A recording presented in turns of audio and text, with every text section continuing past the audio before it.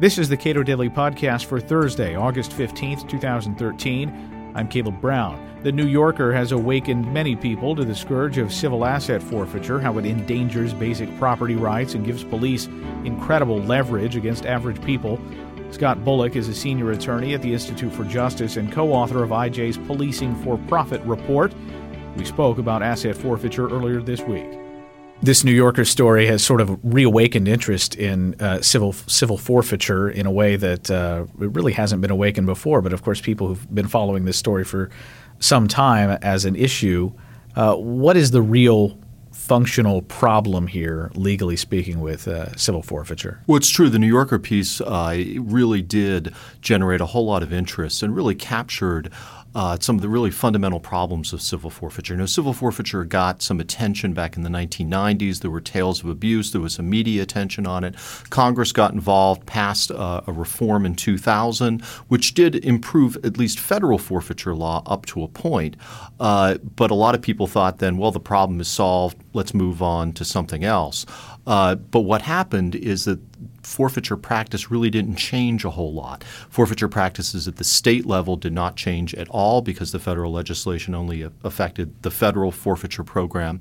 And then also the one thing that the law did not change, which really drives so much of the abuse, is the fact that law enforcement gets to keep all of the money that they forfeit.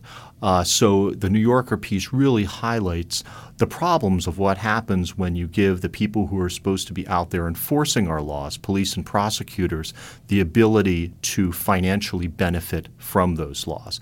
It's a very perverse incentive, and it leads to the very types of abuses that the New Yorker piece documents. Has there been a push? I know there's one reform that you and I talked about before we started recording here, which is essentially just give the money to the general fund, the state legislature. Let them have the money, and they'll divvy it up as needed. Is there a push toward that? Well, there's certainly been some discussion about that. I think because of the New Yorker piece and a number of efforts that we and other folks have done to highlight the problem of civil forfeiture, people are really pointing to the policing for profit as the fundamental problem behind the law. There's a lot of other problems too. The burdens are placed on the property owner rather than on the government. People have to prove their innocence rather than the government having to prove property owners' guilt. But what really lies at the heart of the abuse is the fact that that law enforcement gets to keep the property that they forfeit. So yeah, absolutely key reform would be to place the money into the general revenue account of the state, or at least to some type of neutral fund like drug treatment or education. The most fundamental reform would be simply to abolish civil forfeiture. That should be the ultimate goal, because we in America should not be losing our property without being convicted of a crime. And that's exactly what civil forfeiture allows. People can lose their homes, their businesses, their cash, their cars without being convicted of a crime, or in many instances even charged with a crime. That should not happen in a country that respects private property rights. One of the moments in this New Yorker piece that I thought was especially galling, and I think it draws out the leverage that these kinds of laws give to law enforcement, was a father traveling with his family. It was local law enforcement were called in, and he was essentially placed in a room, said, look, either you sign over this substantial amount of cash to us, or we take your kids, put them in child protective services. What kind of leverage, this case aside, does forfeiture give to law enforcement against individuals? Oh, unbelievable leverage. And what you're seeing oftentimes on the highways now are just shakedowns that are happening. You know, carrying a large amount of cash, or what a police officer considers to be a large amount of cash, which could be $1,000, $5,000. They just consider that evidence of your involvement in illegal activity, regardless of whether they found any drugs in the car or any other evidence of criminality. Just the mere possession of what they consider to be a suspicious amount of cash is enough.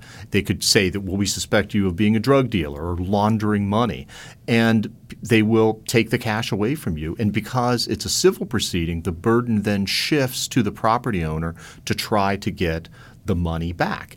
And so oftentimes if people challenge it or raise a fuss, maybe the government will keep half, give you back half, and many of these cases never even get to court. So oftentimes what you see are people losing their property, losing their cash, and never having a court hearing because you have to pay for a lawyer. It's very expensive. If you're from out of state, you have to come back into the jurisdiction to fight the civil forfeiture. So it leads to these very types of situations where people are having their cash seized or being kind of forced to sign away their cash if they want to continue on with their journey, or like the instance that you mentioned in the New Yorker piece, if they want to keep a hold of their kids. There is an interesting interaction that occurs here between the federal government and a local police that allows local police to essentially identify a target, and then in states where they otherwise would have to cede the winnings to a larger government, the state legislature perhaps, they then get a kickback from the feds for having identified this target that the feds ultimately seize. Is that about how that works? That's exactly right. And that's one of the other fundamental reforms that have to take place, is that you have to end this incredibly unjust practice known as equitable sharing. Sounds nice, we're all going to get together and share. But what it really amounts to is it permits state and local officials to do an end run around state protections for property owners within a state and work directly with the federal government in order to take property. In some states, it might be procedurally more difficult to use forfeiture.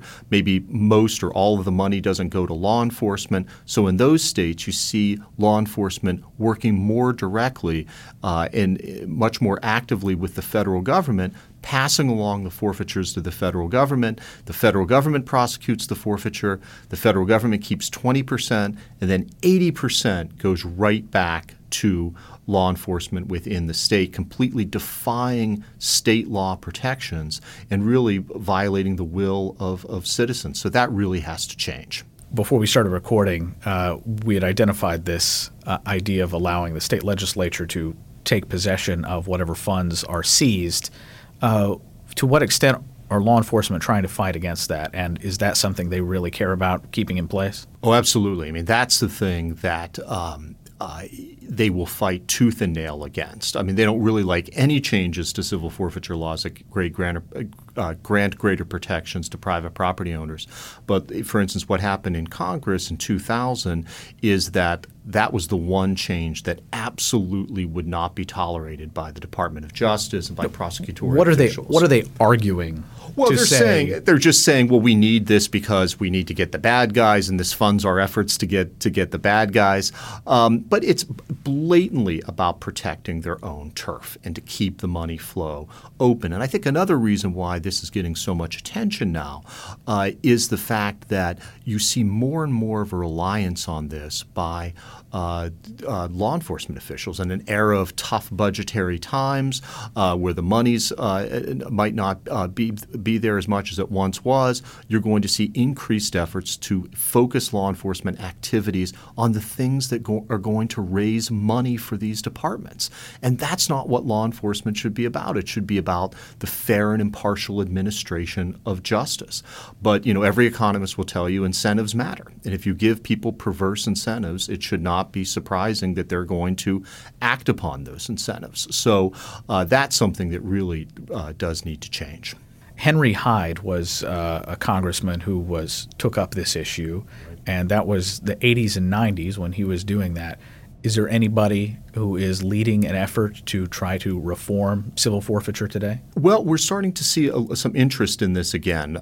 We published a report, Policing for Profit, back in 2010, which really highlighted and updated a lot of the abuses. There's been a lot of interest in that. Cato's been doing yeoman's work on this for decades, and you're really seeing this just start taking off with the members of the public recognizing that this is a problem. This is one of those issues that really does cut across partisan lines. The reform efforts back in the 1990s were sponsored by people like Henry Hyde and John Conyers and Barney Frank, and Bob Barr was involved in this. So it's really one of these issues that unite people on all sides of the political spectrum that happen to care about civil liberties. And it's one of these things that people just simply can't believe it happens in America. When you read this New Yorker piece, people are just shocked that these practices even take place. And if you told people about this, they'd say, oh, come on, that can't happen in a country like America. But it does, and it's been happening for years. And so I think once people are aware of it, you see a lot of interest in saying, something really ought to be done about this. But it just can't be through legislative works. We're doing strategic litigation to try to change the laws.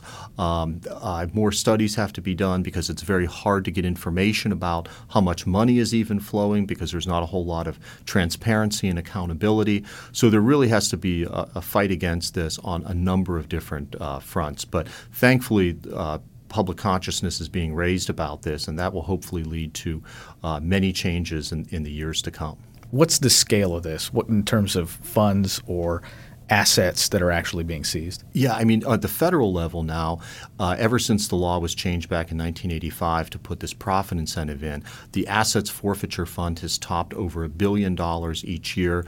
This past year, it was over $4 billion because of a few large number of forfeitures that the federal government has done. It's hundreds of millions of dollars on the state and local level, but nobody knows the exact amount because, especially in certain states, it's hard to get these numbers. Law enforcement isn't required to report them in many different places, but it is enormously financially profitable for law enforcement to do this. A recent study done of law enforcement agencies said that 40% of law enforcement agencies say that forfeiture is a necessary budgetary supplement for their agency. So you're seeing an increased reliance on this and increased efforts to try to take as much property as possible from people. Scott Bullock is a senior attorney at the Institute for Justice. You can read more about asset forfeiture at our website, cato.org.